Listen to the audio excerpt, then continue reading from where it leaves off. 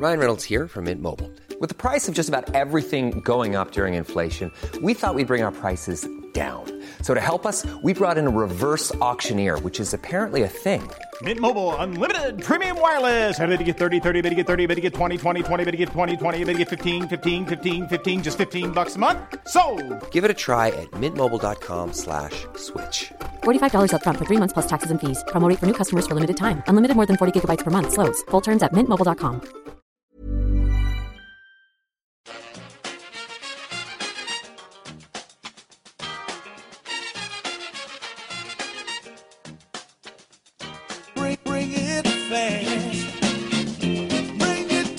Hello and welcome back to the EPL Roundtable. I'm your host, Kevin DeVries, and if you'd like to reach us at the podcast, you can do so by either tweeting us at EPL Roundtable or emailing us at eplroundtable@gmail.com. And I'm here to talk about Chelsea today. I'm Rob Langevin from Razzball.com. You can reach me on Twitter at Smokey_Loogie. That's Loogy. Hello, I'm Steve. Thanks for listening. I'm an Arsenal fan and I run findpubsport.com, which is a website where you can find local venues to watch live sport in the UK. All right, well, up first, we have Making the Rounds, where we each have a few minutes to discuss what's been happening at our clubs this week. With Chelsea, obviously, there's no news about suspensions or anything, but what's your view of Chelsea been like this week? There's no news about suspensions yet. I mean, we performed well in the Capital One game. I mean, if Josie says we did okay, I guess we have to believe him because, you know, he speaks from behind the teeth. We talked about it a little bit on the fantasy pod yesterday, but who do you think is really going to take those reins up front? Are we going to see Falcao, Ramey, maybe even a little Kennedy action? Well, I mean, they started kind of with three attackers in the Capital One game with Falcao, Remy, and Kennedy. You know, for the EPL match, I think the reins are going to go to Remy because I think that he's got enough clout with Mourinho to be able to start in the game. And Falcao's been doing a great job coming off the bench, giving that little burst of energy late in games. All right, thanks so much, Rob. Now, Steve, I'm a little more aware of what happened in your Capital One Cup match as it was against Tottenham. Didn't go the way I'd like, but what was your view from that match and what else has been going on at the club this week? Well, we've solved our striker problem with the renaissance of one Matteo Flamini. Hiding in plain sight. Yeah, exactly. Who knew? That when that volley went in, I didn't even celebrate. I just went, what the F word? So yeah, that was a bit of a surprise. Here's an interesting fact. I wonder how many Arsenal fans, if you told them that going into October, Matteo Flamini will be our joint top scorer for the season.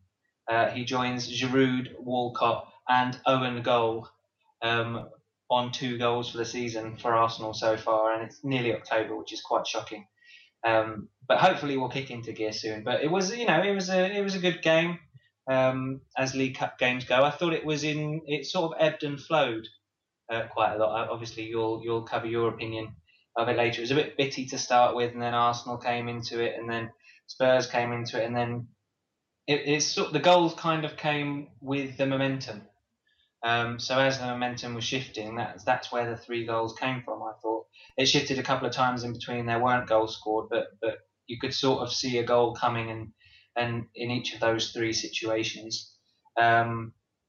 I thought the real turning point from when it was 1-1 was when Alexis came on, actually, which is a measure of how important Arsene Wenger thought the game was and how much he didn't want it to go to extra time, because obviously he'd have liked to have not had to use Alexis with the league game against Leicester coming up. But once he came on, it almost, because that happened at a time when Spurs was sort of on the up, and Harry Kane had almost scored a fantastic goal, but for some heroics on the line from Kieran Gibbs. And that was just one example. But once Alexis came on, it looked like your midfield, or Spurs midfield, I should say, sorry, Kev, were a bit reticent to come forward once he was on, because he's the kind of player who they knew was going to punish them if they made a mistake. And perhaps they didn't feel quite that way when Joel Campbell's on, for instance, who's a good player, but he's not obviously in Alexis' class.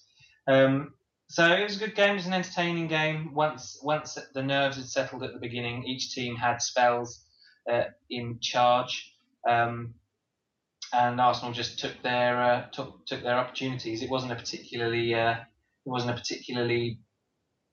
hard hitting North London derby. I've seen harder hitting, but I suppose that's kind of a symptom of it being in the League Cup as opposed to in the League or the FA Cup. So yeah, I think it was a good result on Woodsby Roll to Sheffield Wednesday, who beat the mighty Newcastle in this round. So yeah, that was our midweek game in the League Cup. Elsewhere, the controversy rumbled on following what happened at the weekend, of course. Arsenal losing 2-0 to Chelsea, having had Gabriel sent off. Since then, a player who should have been sent off on the day, Costa, has obviously been given a 3-game ban. Unfortunately, it doesn't change the fact that Arsenal lost that game when, if he'd have been sent off when he was supposed to have been sent off, there's a very good chance the result would have been different and Gabriel wouldn't have got sent off. Because although I think he did deserve the red, A, for getting involved in the first place and having a bit of handbags, and then for being petulant, basically, when it wasn't an aggressive back heel in the centre circle, but it was enough that it didn't really leave the referee any option. Should have been 2 yellows, should have had 1-game ban, but they shouldn't have got to that point where the second yellow happened, which may or may not have come into the thinking of the disciplinary committee. I know we've discussed this previously, Kev. Perhaps that came into the thoughts of the disciplinary committee when they decided to rescind his ban completely. And as it turned out, he didn't feature in the game yesterday anyway. So if they were going to slim his ban from 3 games down to 1, then that would have been the one he missed. I suppose in a sense justice has been done, but that doesn't leave us with any more points than we had at the end of Saturday, so it doesn't make too much of a difference. So now we're just looking ahead to the weekend tough game against Leicester. Yeah, and we'll get the preview to that at the back end of the show. But as you mentioned, Tottenham losing to Arsenal. While I would agree that the goals came while that team had more possession, all 3 goals kind of came out of nothing in a different regard, and that none of them came from the most potent attacks. The 3 goals that were scored were not in the top 10 of the best chances had in that match. No. There were many better chances, including the Kane scissor kick, which was a Gibbs head away from being a spectacular goal to get him off the snide this season. It was a very strange match. There was this weird pacing to the match where it just seemed very kind of plodding and thought out instead of the kind of emotional affair that you referenced we've seen in years past. And I think it's kind of what led to a lot of the silly yellow cards on both sides, in that people were a little bit behind the pace and then immediately would try to get in. And I think that led to a lot of the Arsenal yellow cards. Was a little bit surprised that none of them ended up getting a second one. Yeah, well, I tweeted you, didn't I, at half time? I was very surprised. I can't see 11p, but hey, I was wrong. Yeah. Good. Yeah, fortunately for you. Now, for me, this is one of the first times, genuinely, in my history as a Spurs supporter, that I felt somewhat disconnected from the Tottenham fan base on the whole, in so much as I don't get to go to matches, being in the States. And so a lot of the people venting their frustrations about paying their money to see Tottenham at the Lane play what is not our best side against Arsenal and what they viewed as a winnable match in a cup, I don't have that same kind of fire because it's not something that I'm experiencing week in and week out. So I'm not going to discredit that at all because it's not something that I can really speak to, as it hasn't been my experience. I can understand why people were very frustrated. But we were only frustrated because of how close that match ended up being, right? If that ends up being 3-0, then it's a different thing. But because it ends up being 2-1, because we had leveled, because we held that until the 70-something minute, then we start getting into our heads, oh, it's a draw. Well, you can't have draws, but this is going to go into extra time and maybe we can win there. I think the closeness of it really impacted the way people viewed it. Because like I said, a lot of people were saying this match was winnable, which is not what we were saying when we got the draw. When you get the draw, I'm sure Arsenal fans were the same. And you're like, really? Them, Yeah. other people are playing wall sail, and this is what we have to do. This is ridiculous, especially in round 3 overall, but the first round for Premier League sides. So all in all, I wasn't as frustrated as other people. I do agree that Pochettino could have played a stronger lineup, but Arsene Wenger also could have played a stronger lineup. No Özil, no Sanchez. For us, I do think it's strange that we changed our whole back 5 from a side that had just kept 3 clean sheets. And Fazio, I mean, I'm sure you were aware as well, just looked absolutely in shambles. He captained Sevilla to a Europa League title and looked like he didn't know what the sport was. At least 4 times I can think of that he was in your half and passed it to an Arsenal player. Like unchallenged. Just directly passed it to them. That was woeful. If Toby Alderweireld, or if we had pushed Eric Dyer back, if either of them play at right center back, I think this is a much different conversation than the one we're having right now. And because of how thin that margin is, that's why I think that some of what's happening is overreaction. Can't speak to the money thing because, again, not that kind of a consumer of the sport. But in terms of decision making, if that Harry Kane goal goes in, then it's 2-1. And then we're not even having this conversation about how horrible Mauricio Pochettino is as a manager, and he's tactically inept, and how do you start all these B-level players? I just think that, while this is also my job to talk about the overreaction and to sometimes overreact myself, this is not one of those weeks for me. It was a very strange match, as both of us have already said, and so I'm not coming away from this one as frustrated as some are. Other people saying, well, if we win against City, then that makes this all okay. I think they're 2 very different situations. And also, I'm not so sure we're going to beat City. So all in all, I'm not so sure about everybody's freakouts regarding this match. I saw some people saying our season's over. This was our only chance to really win a trophy. We made it to the final last year, and none of us really felt like we did because drawing Chelsea felt harsh. Whether or not we could have made it all the way, who knows? But thinking that that's the only thing we're in when the FA Cup hasn't even started yet. We're still in the Europa League, and, yes, we're in a difficult group, but the fact that Monaco and Anderlecht drew while we got the win already puts us in very good standing.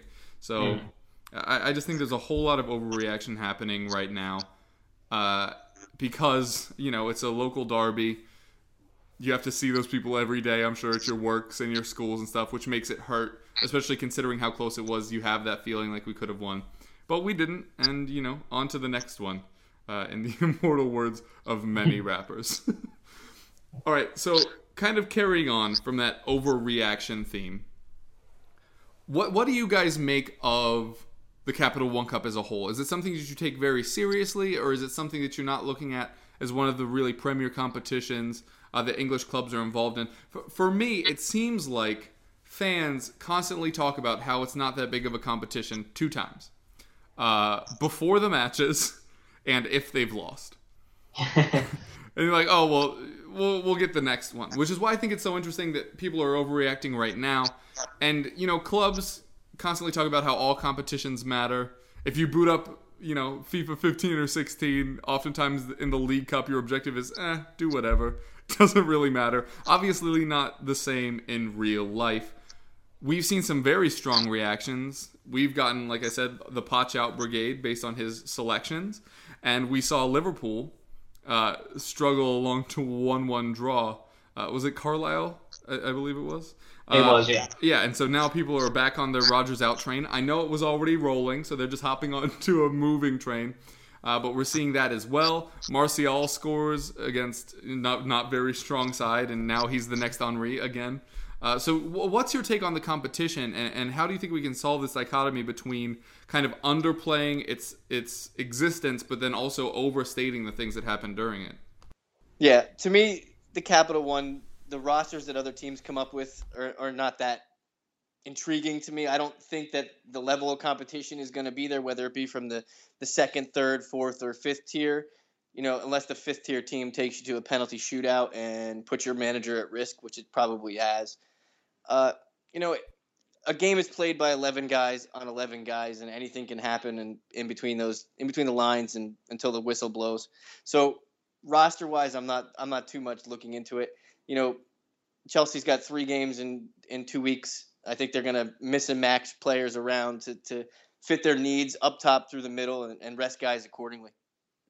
Yeah, as far as the Rodgers stuff with everybody freaking out and saying he needs to be sacked, are you agreeing with that? What's your view on like the fans' perspective of, if you've already been knocked out, you kind of talk about how meaningless it is, but at the same time, it has such grave implications as people calling for Pochettino's head and obviously for Rodgers as well. Liverpool is one of those clubs that want to be better than they are, and they aren't. And whether Rodgers is the fault behind that, it's neither here nor there. Somebody's got to go down for it, and Rodgers is very openly said before that if anybody's going to be the manager for Liverpool, it's going to be me. Well, he's not doing a fantastic job of what he's got in front of him. So, unfortunately, I think he's going to have a little test period coming up, maybe 2 to 3 matches, and if he's still managing by Christmas, I'd be very surprised. Yeah, and rumors kind of floating around that Ancelotti might be coming in by the weekend, which would be very surprising. I agree with you. I think he'll probably get another couple of matches to see if he can turn it around, but if not, he could be on his way out soon. I think you're absolutely right what you said before. And I think I remember saying a similar thing last season when Arsenal went out of the League Cup. As long as you're in the League Cup, or the FA Cup for that matter, actually, and to a certain extent the Champions League, but obviously it's in that order of importance, League Cup, FA Cup, Champions League, getting more important as you go along. As long as you're in it, it's a winnable competition, and it is important, and you do want your side to win. Once you're out, it's not something that generally, personally, I'm overly worried about. The most upsetting losses I've had recently are the ones in the League Cup final. Obviously, first of all against Chelsea a few years ago, but then more recently against Birmingham City, which was an awful day. Maybe because of the circumstances of how Arsenal lost, with the mistake at the end that let them in with no time to kind of get the goal back. But like last year, we went out to Southampton at this stage, 2-1, in a bit of a drab game.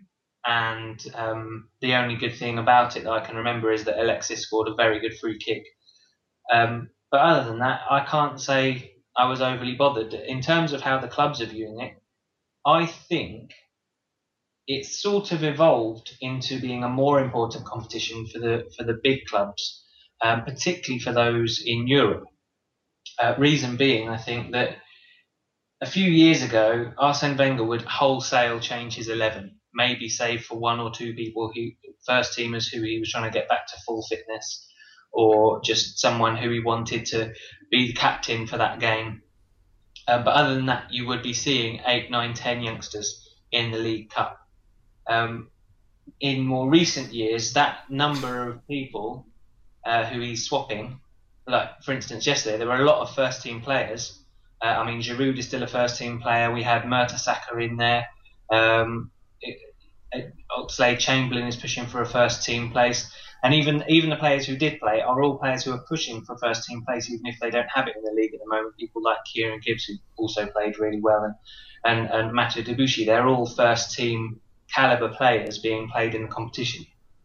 That might speak to how Arsenal's strength in depth has improved, but I think it also speaks to the fact that Arsene Wenger, it's the only trophy he hasn't won domestically. Obviously, he hasn't won the Champions League, but it's the only trophy he hasn't won domestically. I'm sure he'd love to add it to his collection. And for the big teams, the teams who are playing in Europe, it's actually quite a well-timed competition as well, because the final is early. It's in like March, late February.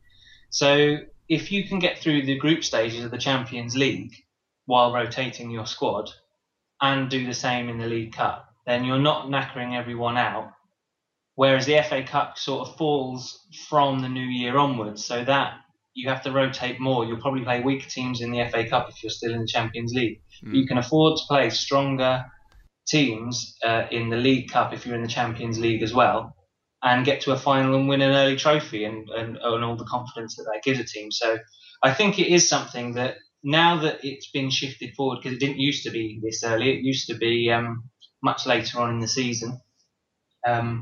But now that the final's a bit earlier, I think it has has become a more important a more important competition for teams that otherwise would have completely changed their teams, because you can win it before you have to start again properly in the Champions League knockout stages, or the Europa League knockout stages. So I think in that way it's become more important again.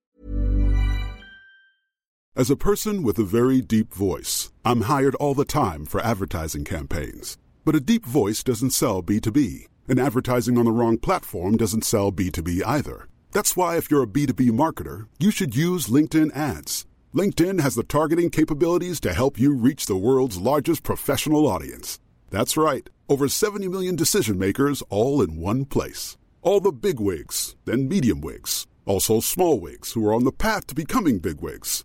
Okay, that's enough about wigs. LinkedIn ads allows you to focus on getting your B2B message to the right people. So, does that mean you should use ads on LinkedIn instead of hiring me, the man with the deepest voice in the world? Yes. Yes, it does. Get started today and see why LinkedIn is the place to be to be. We'll even give you a $100 credit on your next campaign. Go to linkedin.com/results to claim your credit. That's linkedin.com/results. Terms and conditions apply. Every fan knows the right player in the right position can be a game changer. Put LifeLock between your identity and identity thieves to monitor and alert you to threats you could miss. Plus, with a U.S.-based restoration specialist on your team, you won't have to face drained accounts, fraudulent loans, or other losses from identity theft alone. All backed by the LifeLock $1 Million Protection Package. Change the game on identity theft. Save up to 25% your first year at LifeLock.com/aware. Yeah, that's definitely an interesting point. I remember the Andy Carroll year at Liverpool. I'm sure many of them wish they don't. I'm pretty sure they won the Capital One Cup. Might have still been the Carling Cup at the time, under Dalglish. And people were talking about whether or not they'd be able to push on, to reach top four that year. I think that was the year they ended up finished 6th or 7th. And yeah, that was the point, is that they were already done with that competition. Now they can push on from strength to strength. But I think it can also be a layoff, to kind of counter your point, in that if you win that trophy so early in the season, it kind of changes your mindset. At least it does for me. I didn't grow up in sports where there are multiple trophies throughout the season. It happens at the end. Yeah. You've done your job. It's the end. I think it must be a very strange thing to win a trophy mid-season and then have to kind of pick yourself up to go on next week. I know it's really easy for kind of armchair pundits, myself included, to come out and be like, oh yeah, it's a great thing, you've won a trophy, strength to strength, you're definitely going to do well, much as people were talking about Liverpool that year. But Tottenham were in the final last season, and we were very deflated having lost it, but Chelsea also didn't perform particularly well from then to the end of the season either. I mean, they were picking up 1-0 wins. I think the Swansea win was kind of the one notable one that was like a really solid team performance. But other than that, they also kind of struggled to the end. So while I do think you're right that it's nice that fixture-wise you aren't congesting yourself, I think there could be a weird mental aspect at play here in you've already won something. How do you continue to strive for more? And to be fair, last season's example might not be a great one, because Tottenham were basically already out of the top four chase and Chelsea were pretty much already the title winners. So those weren't teams like trying to crack certain things. So like if, for your example, Arsenal are there and if they won in late February and you're within 8 points, let's say, of first, maybe then you have that belief that you can catch up into that title chase. But all in all, I agree on the whole that it's definitely interesting that it happens early and does clear your fixture schedule, but I'm not sure if it helps the mindset. For Tottenham, I'm not going to come on and say that this competition is meaningless. If we had won it last year, we'd be talking about how important it was. So I will back that up. Already ranted a little bit about kind of the fan reaction. Do I wish Pochettino had taken this match more seriously? Yes, to an extent, but equally, I wish we hadn't gotten such a tough draw week one. You were mentioning your depth. We very much wanted to blood in the youngsters in this one. We would have loved to see Josh Onuma and Alex Pritchard, had he been fit, in this third round. Had we not drawn Arsenal, we have higher hopes. We keep hearing Hugo Lloris and Mauricio Pochettino saying, this is our 5th straight go in the Europa League. We aren't in this to be in it anymore. We're in it to win it. as much as I hate that idiom. And I do genuinely think that's where our attention lies. I think this is where we would have played the youths, and then Europa League would have been the thing that we were really challenging for. But like you said, it matters as long as you're still in the competition. And every Tottenham fan has every right to wish that we were still in this competition. And it would have been nice to have another chance at getting a trophy. But we didn't. It was a tough break. Them's just kind of the breaks. Regarding Liverpool, I think it's interesting that this is the straw that broke the camel's back. Whether or not he still has his job tomorrow, we're already hearing as we're recording that there might be something to these Carlo Ancelotti rumors. You'll find out tomorrow, probably, by the time you're listening to this. I think that would be a very interesting. But this is a very frustrating thing for me. The fact that people constantly understate it and overstate it. It seems like everybody's missing the truth here. But yeah, that's just kind of a thing. Just kind of as an aside, I meant to ask you this during your intro. I'm assuming you saw Claudio Ranieri's quotes about how he's surprised Arsenal haven't won the league lately. I know that that's kind of a passive thing that goes on in the Arsenal community. I'm not part of that. Are you surprised that you haven't won the league lately, and do you think you have a better chance this season? I can't say I am surprised. Because we haven't had, well, it depends how lately you mean. In the years before we signed Ozil, we didn't have the money to compete with City and Chelsea, namely, and Manchester United for that matter, because we were paying off the stadium, we were having to sell our good players. Maybe from the point of view of the style of football that Arsene Wenger plays, you could say maybe it's surprising that we haven't challenged more, because when we click, Arsenal really click very well, and it's very good to watch.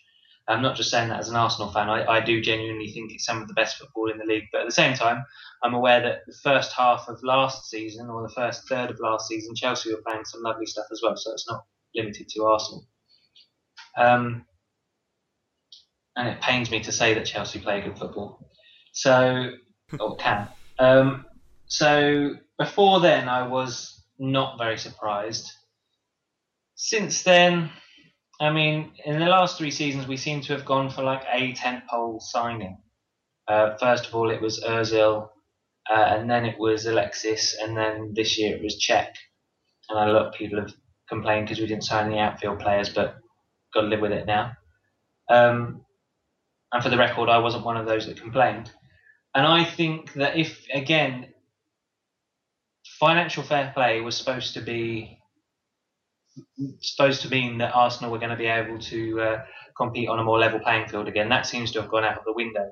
And if you look at the players that the other teams, again, were bringing in those transfer windows, I'm not surprised that we haven't won the league. I am surprised that we haven't challenged more. But then last season, we were the best team in the second half of the league, second half of the season. We went on that run. Well, isn't that always the problem, that you tend to do it in half seasons? Yeah, exactly. And then the first season before last, when we bought Ozil, we were incredible until New Year's, and then the following season we were incredible after New Year's. So it's just a case of consistency and stringing it together, and we haven't been able to do that, unfortunately. So in a way, it surprises me. But at the same time, it really doesn't, because the Premier League is getting more and more competitive at that top end. And to compete, you have to be spending ridiculous amounts of money. And I really do. That's not me moaning that we don't. I actually genuinely admire the fact that Arsene Wenger is loyal to people like Jack Wilshere, loyal to who are very good players, or Coquelin, for instance. He's come in and he's been brilliant in that defensive midfield role, but there are lots of people calling for another person to come in and replace him. But Arsene Wenger doesn't want to stunt his growth and bring someone in that's going to keep him on the bench again. You could also, to a certain extent, say the same about the strikers. So I'm not surprised we haven't won it, but I am surprised that we haven't challenged more. So, yeah. And there was something else that I wanted to say, and then you kind of segued. About Liverpool. I would say that I don't think it's the competition that's the reason why he's under pressure now. I think it was who they were playing. I think if they'd have been playing, for instance, Leicester or Newcastle, or if they got in a draw like us, where they're playing like Yeah. Everton or something along those lines. Yeah, if they were playing better opposition, then they weren't. Then they wouldn't have been under pressure, and if they'd have gone out, then I think maybe it would have caused a few more grumbles because I know that Rodgers is already under pressure. But I think the thing that's really pushed it over the edge, if this is the straw that broke the camel's back, it's a pretty big straw because it was League Two opposition that they couldn't put away. And I'm sorry, but any team who has designs on finishing in the top 4, 5 or 6 in the Premier League should be able to put out a second string side that will be able to put away a League 2 team. And I think that's probably what it is, to address that point as well. Yeah. And this is kind of a side point, but we just keep catching up to what we've previously said. What you were saying about challenging for the title, I do think is true for you. I think the biggest thing for all three of us that we've just mentioned, Liverpool, Chelsea, and Tottenham, is making sure we're on the right side of third going forward. I know we haven't really had an episode yet where we've talked about the whole coefficient shift, but in the next 2 years, Tottenham could be very in trouble if England loses its 4th Champions League spot, which is very much a possibility right now, considering the Italian teams keep crashing down to the Europa League and then doing well, while the English sides tend to stay in the Champions League and not perform well or go too deep into that competition. So that's another thing that we're all going to have to deal with. And I've said this many, many times on this podcast, but I will continue to say it, which is Arsenal got knocked out of title contention while building a stadium and fell down to a battle for 4th. Tottenham are just on the fringes of a battle for 4th going into our stadium build.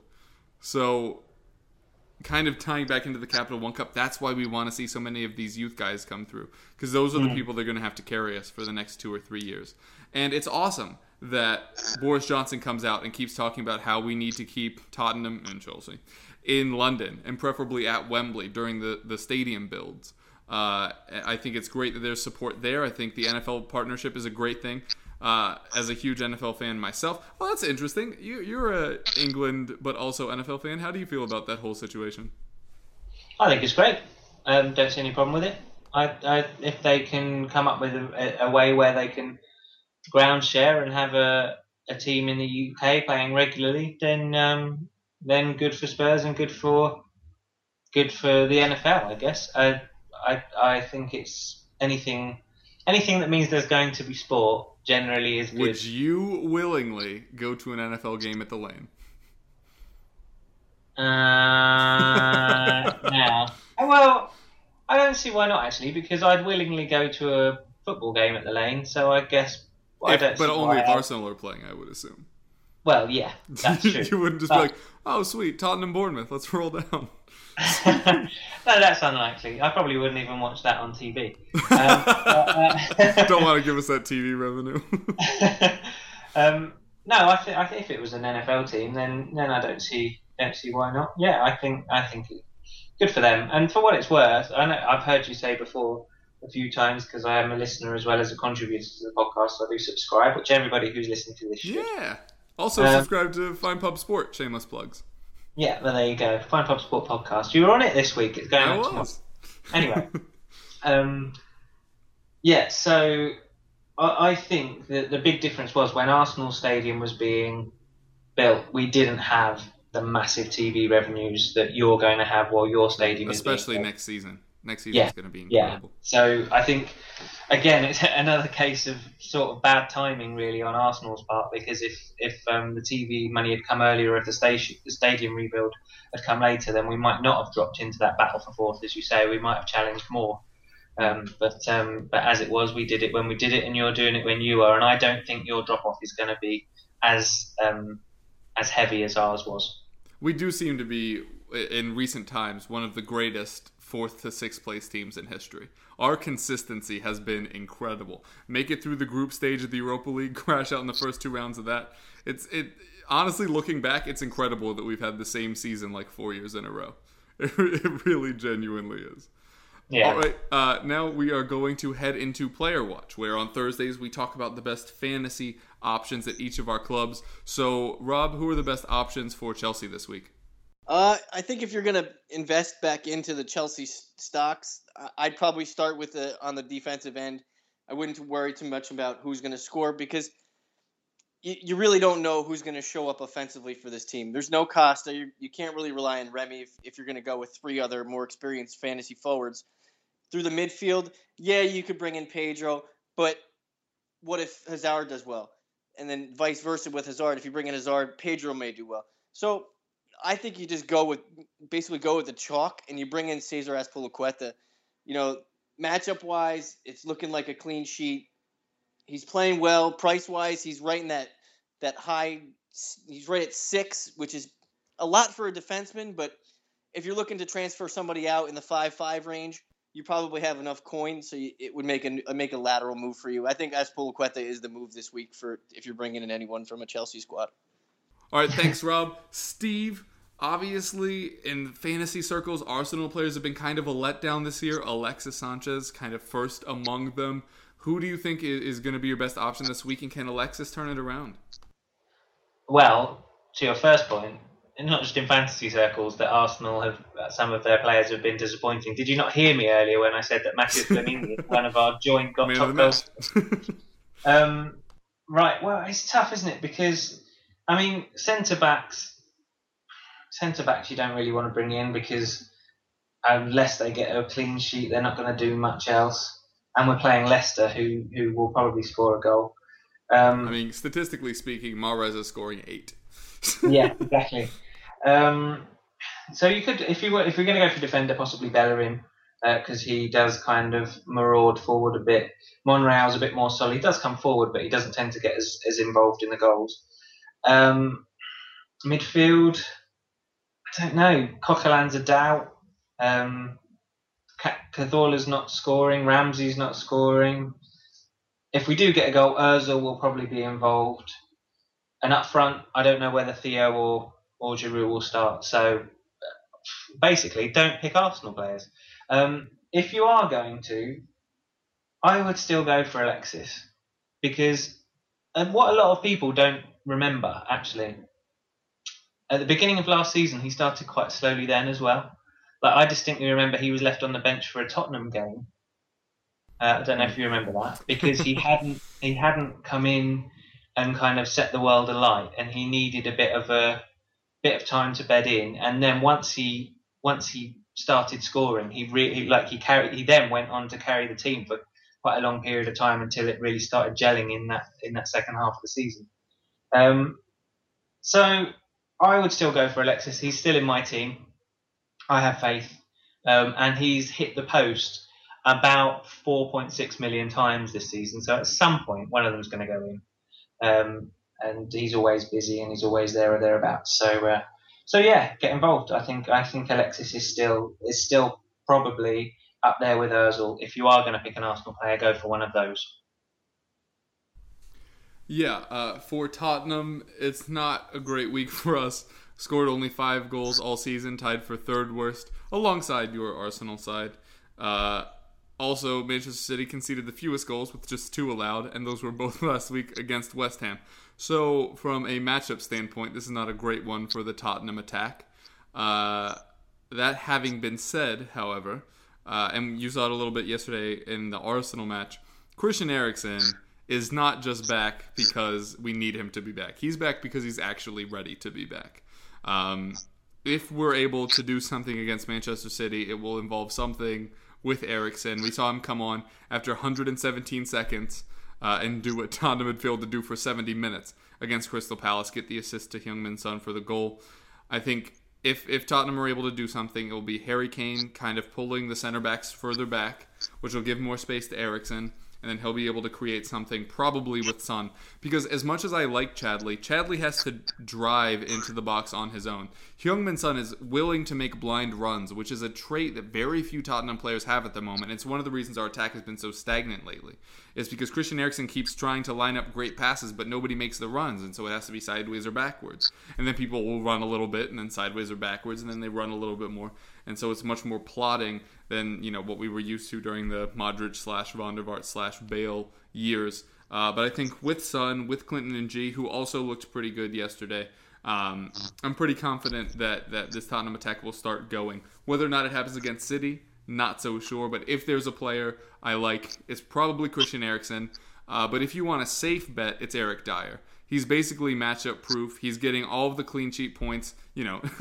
Again, maybe not this week.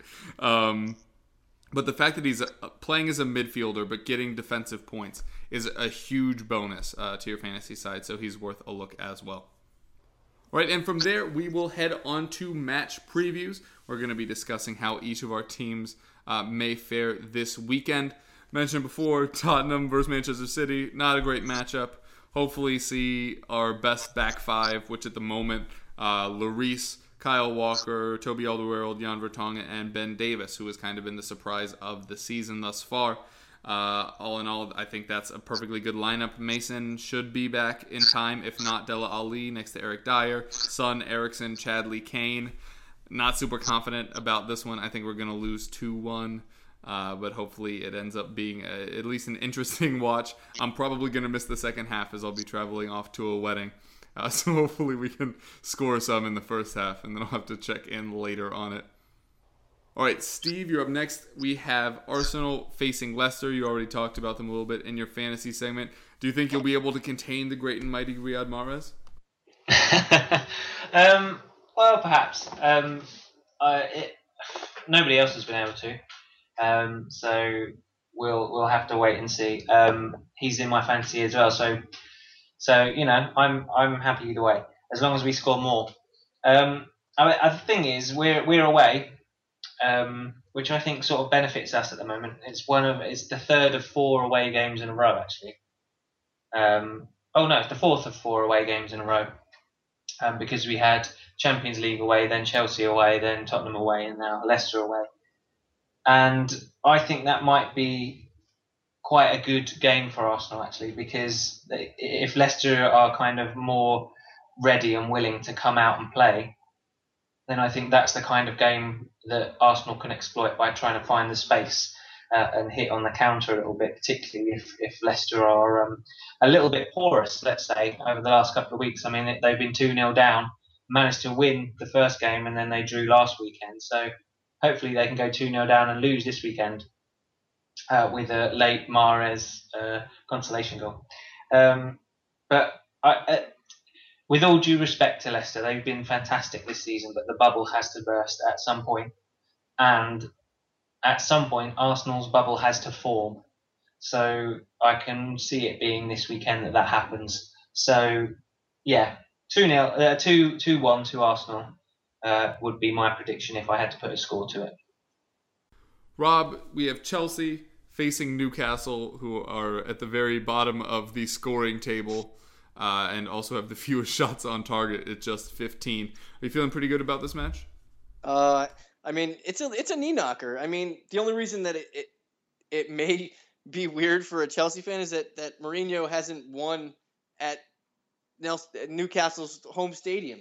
So that's the only thing that he struggles at Newcastle. That's the only thing that you could put on this game to say, well, there's always that. But if you look at the betting odds for this game, I don't think anybody is even remotely caring about that.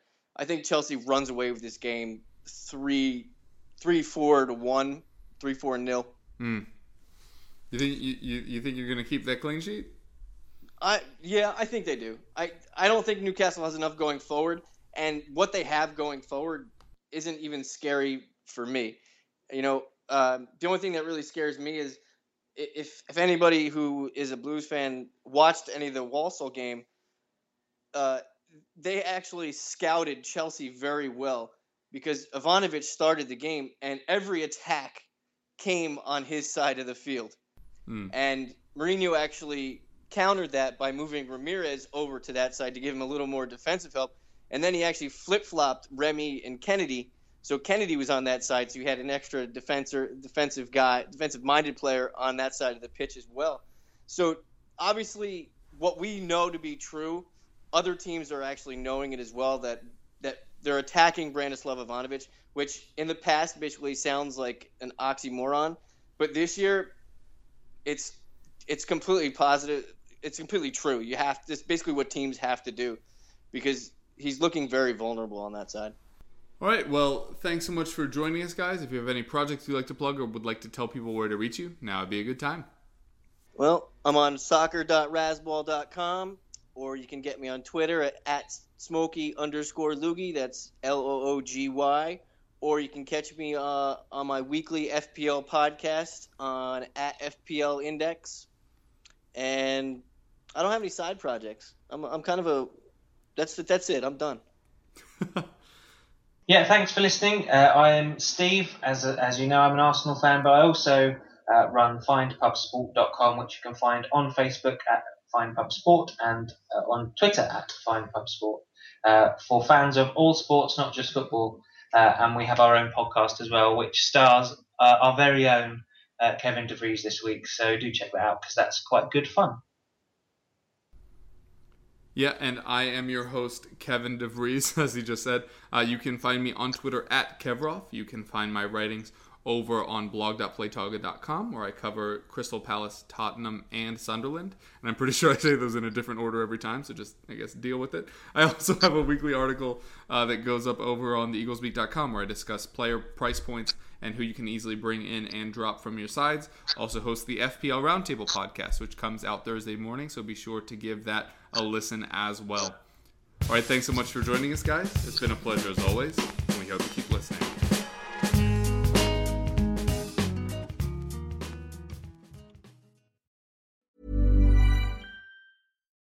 Botox Cosmetic, out of botulinum toxin A, FDA approved for over 20 years. So, talk to your specialist to see if Botox Cosmetic is right for you. For full prescribing information, including boxed warning, visit BotoxCosmetic.com or call 877-351-0300. Remember to ask for Botox Cosmetic by name. To see for yourself and learn more, visit BotoxCosmetic.com. That's BotoxCosmetic.com.